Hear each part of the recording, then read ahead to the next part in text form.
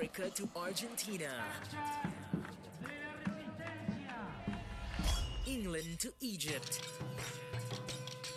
We broadcast everywhere.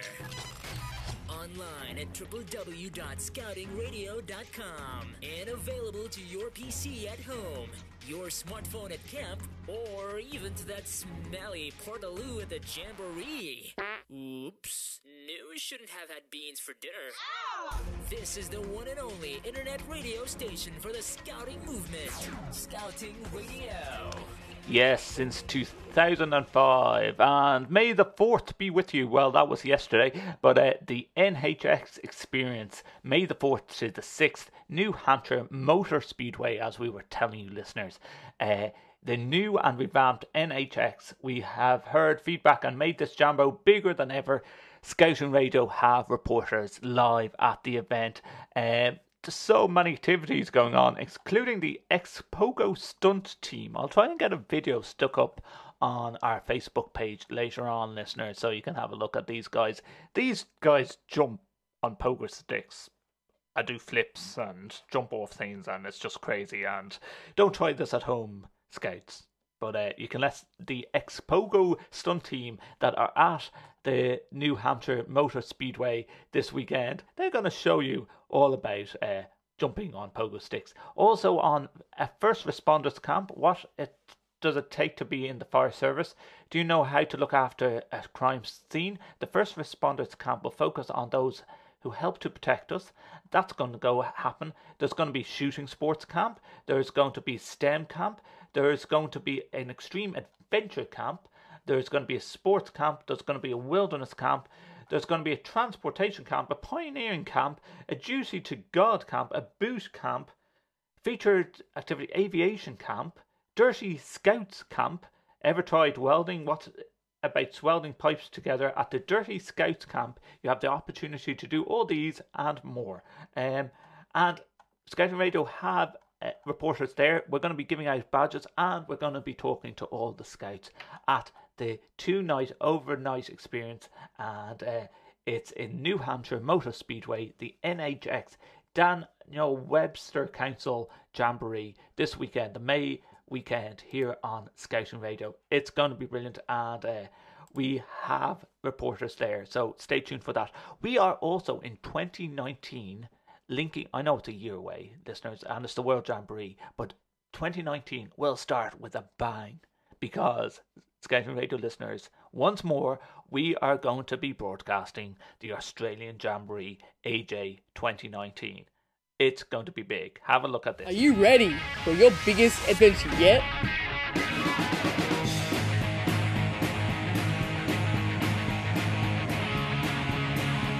AJ 2019 is non-stop action for Scouts. On-site and off-site, as we explore South Australia. At night, there's entertainment at the arena. And around the Jamboree site. With thousands of new friends. AJ 2019 will be amazing. You will grow up in 12 days, become responsible, get a great job, and grow at least 30 centimeters tall. Terms and conditions apply. This is a summer you'll never forget. It's the summer of your life. This is fun on a massive scale, like nothing you've ever done before. This is freedom. You'll sleep just like home. If you share a bedroom with 5 other kids, You'll enjoy a relaxing breakfast. if you're on duty, you'll also enjoy cooking for 40. Then you'll head out to learn new things. You'll hang out with your friends. In a giant tent city. That's like a giant city made of tents. With shops and a daily newspaper and a 24-hour radio station with music and Jamboree news. A hospital, a fire station, full-time police. Plus our troop leaders and welfare teams to help us out. As we explore the Jamboree site day and night. It's actually safer than home. And friendlier than school. Start saving.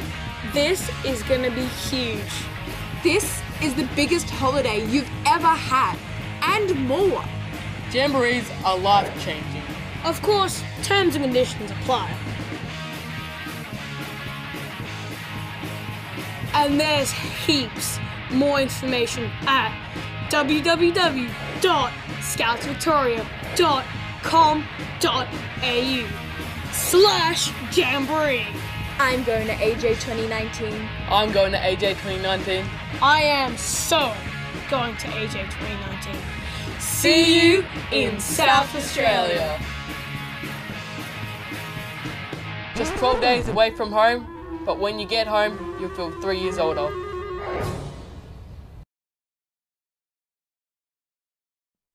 Yes, AJ 2019 on Scouting Radio. We're going to have it covered. And if you want any of your jamborees covered on Scouting Radio, you can get in contact with us, studio@scoutingradio.com. Live at www.scoutingradio.com. On demand at www.scoutingradio.net. This is the voice of international scouting and guiding. Welcome to Scouting Radio. Now, before we link up with Cliff Jacobson, I want to say we have Tim Kidd coming up again. Don't go anywhere. Stay tuned and listen to that. Tim Kidd going to bring us the latest news from the Scout Association and what plans they have for the future. Stay tuned for that. Now, what do people do on open days to attract new scouts? That's our next question that we're asking you listeners.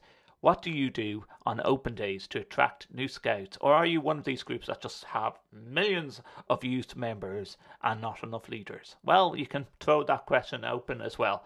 What do you do on open days to attract new scouts or new scout leaders? Let us know. Twitter us at Scouting Radio. You can Skype us, Scouting Radio, all one word. We're live on Facebook, facebook.com/Scouting Radio. And all the details of how to get in contact with Scouting Radio is on our website, www.scoutingradio.com. Let's link in with Cliff Jacobson.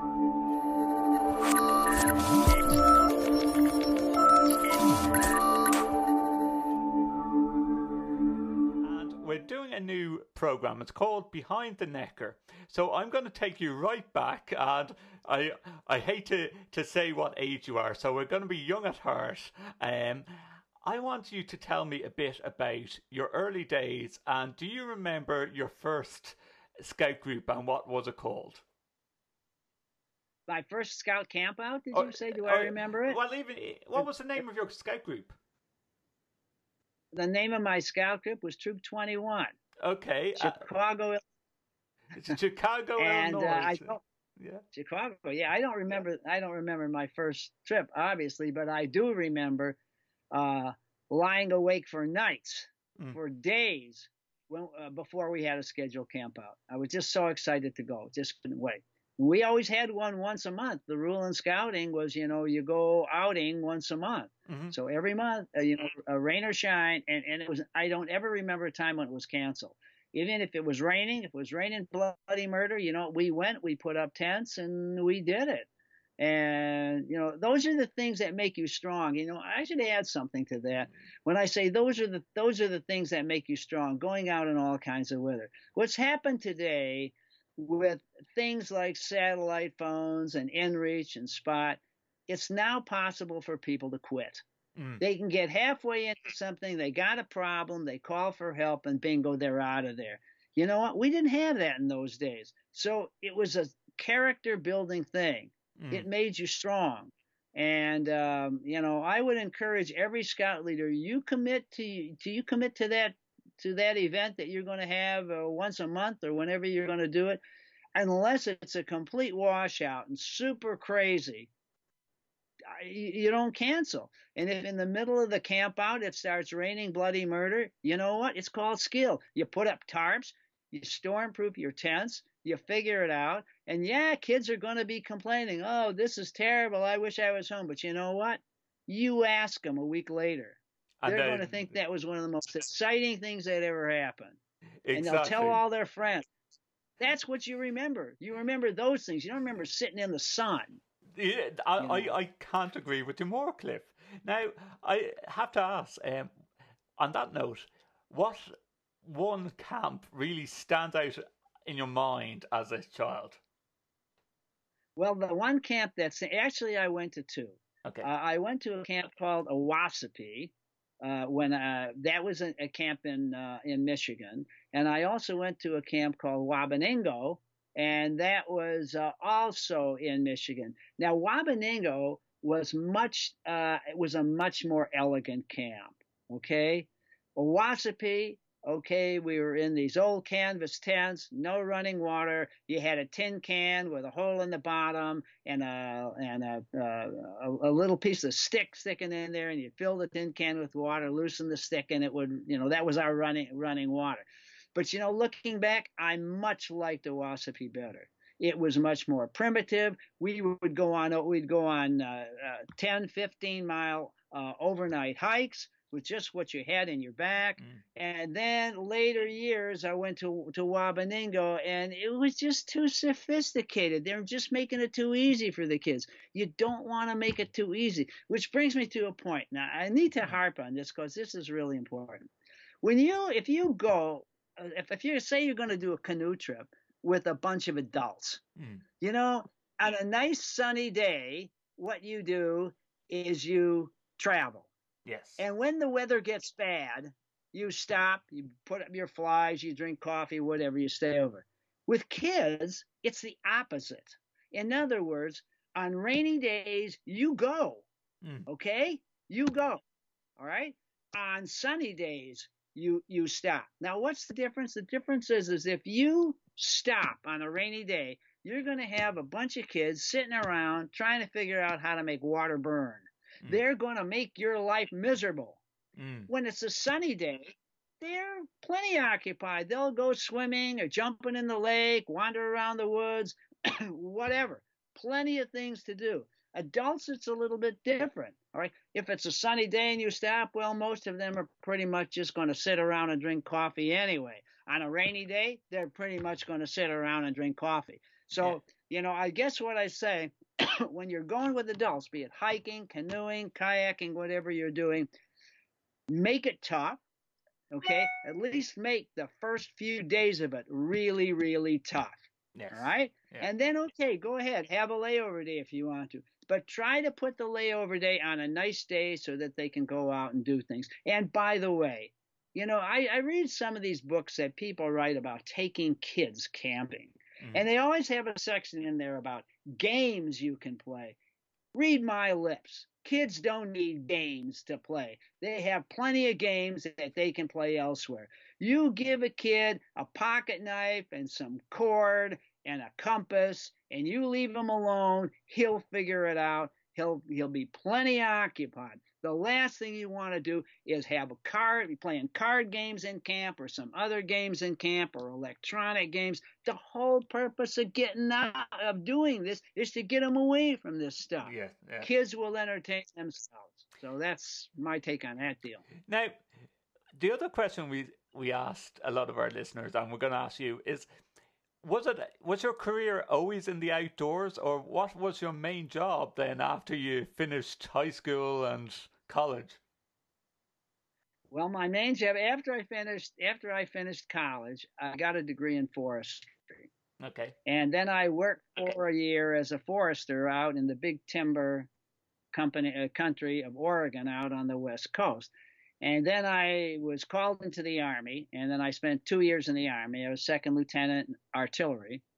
And then 1 year into that, I got on the Army rifle team. I shot small bore rifle all through high school. I was on the Purdue University small bore rifle team. And then when I got in the Army, then I got on the Army National Match Team and the Herrick and Wimbledon, which are long range teams, which are 1,000 yards.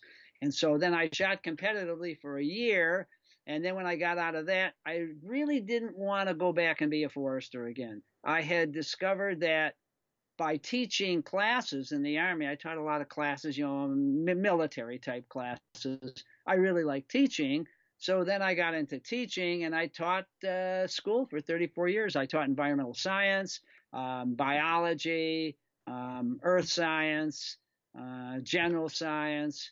And then I started leading canoe trips for the Science Museum in Minnesota in Minneapolis, or St. Paul rather. And then the rest was history. Then I started writing about it, and there you have it.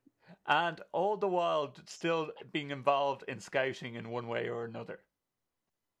Well, yeah, scouting really made me who I am. I owe a lot to the guys who were my scout leaders a long ago. And you show me an Eagle Scout, and I'll show you a great kid.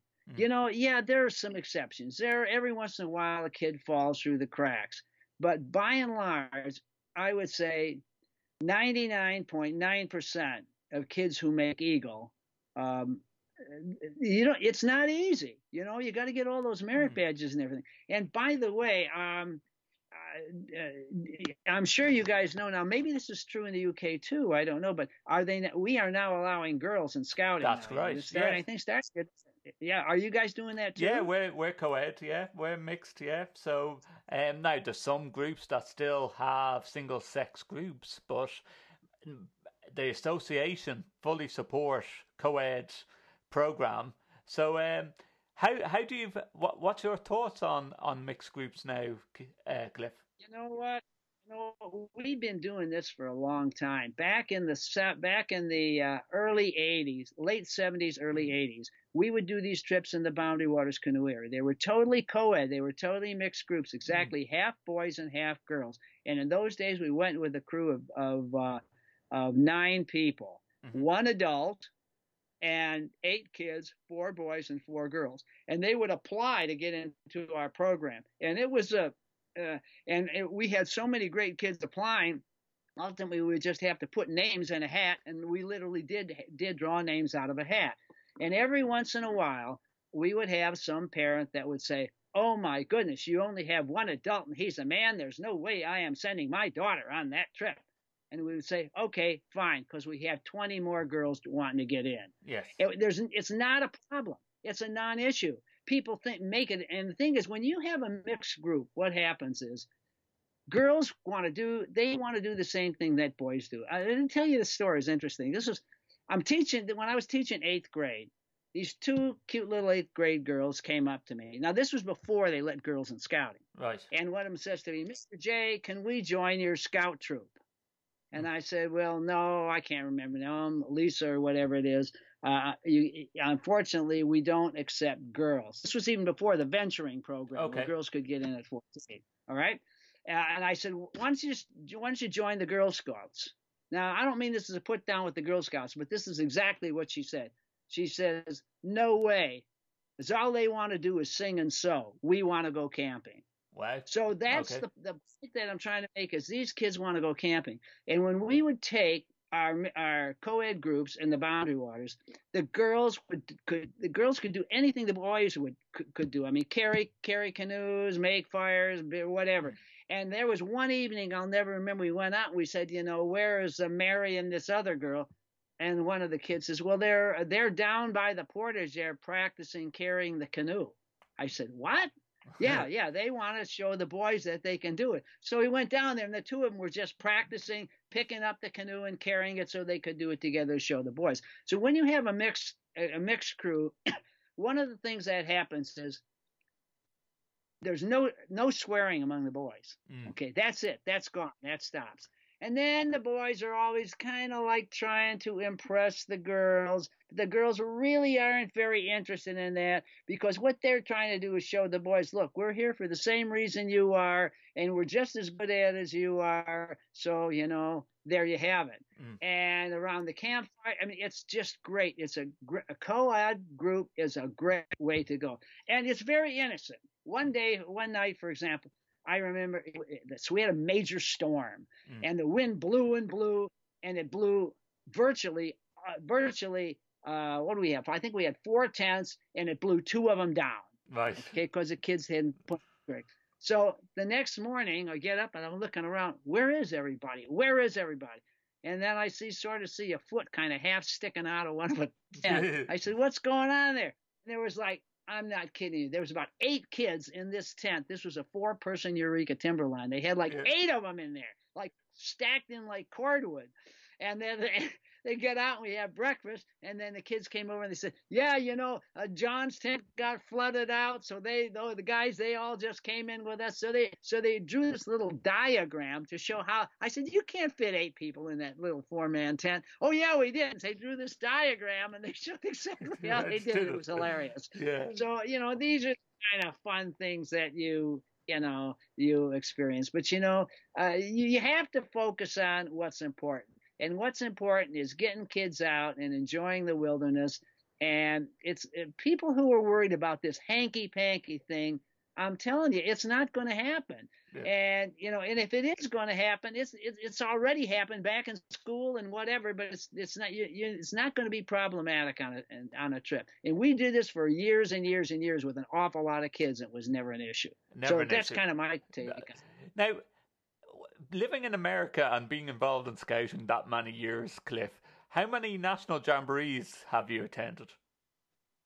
I've never been to a national jamboree. Have you not? Okay. No, when I was a kid, I always wanted to go, and then when I became an adult, I don't know, it just seems like other things get in the way. But I've been to canoeing trips. Other jamborees. I mean, I've been to other jamborees, but I've never been to a national jamboree. It's just the too many canoeing trips, too many trips outdoors that you got taken away each year.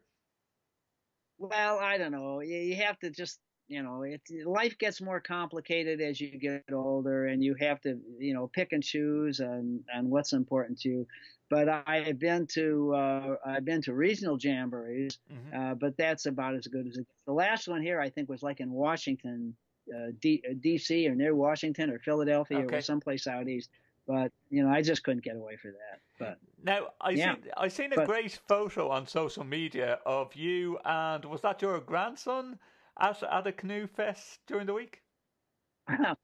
Yeah, he was. We have a big show here in the States called Canoecopia.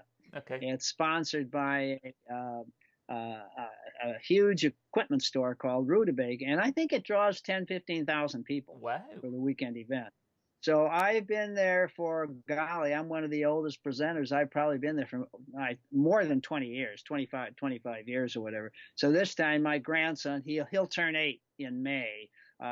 He and his mom came from Los Angeles to be there, and it was fun. It was really fun. Here's this little guy, he's only 7 years old, and he would say, somebody would walk by and he would say, "Would you like to buy a Cliff book, sir?"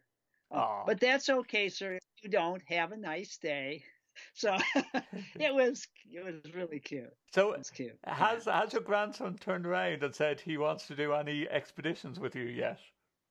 You know what? I don't know. The kid is into this Lego stuff. He can make anything in the world from Legos. He functions on about and when it comes to Legos, he functions like he's 16 years old. He can make this incredibly complicated Lego stuff that I don't know what's doing.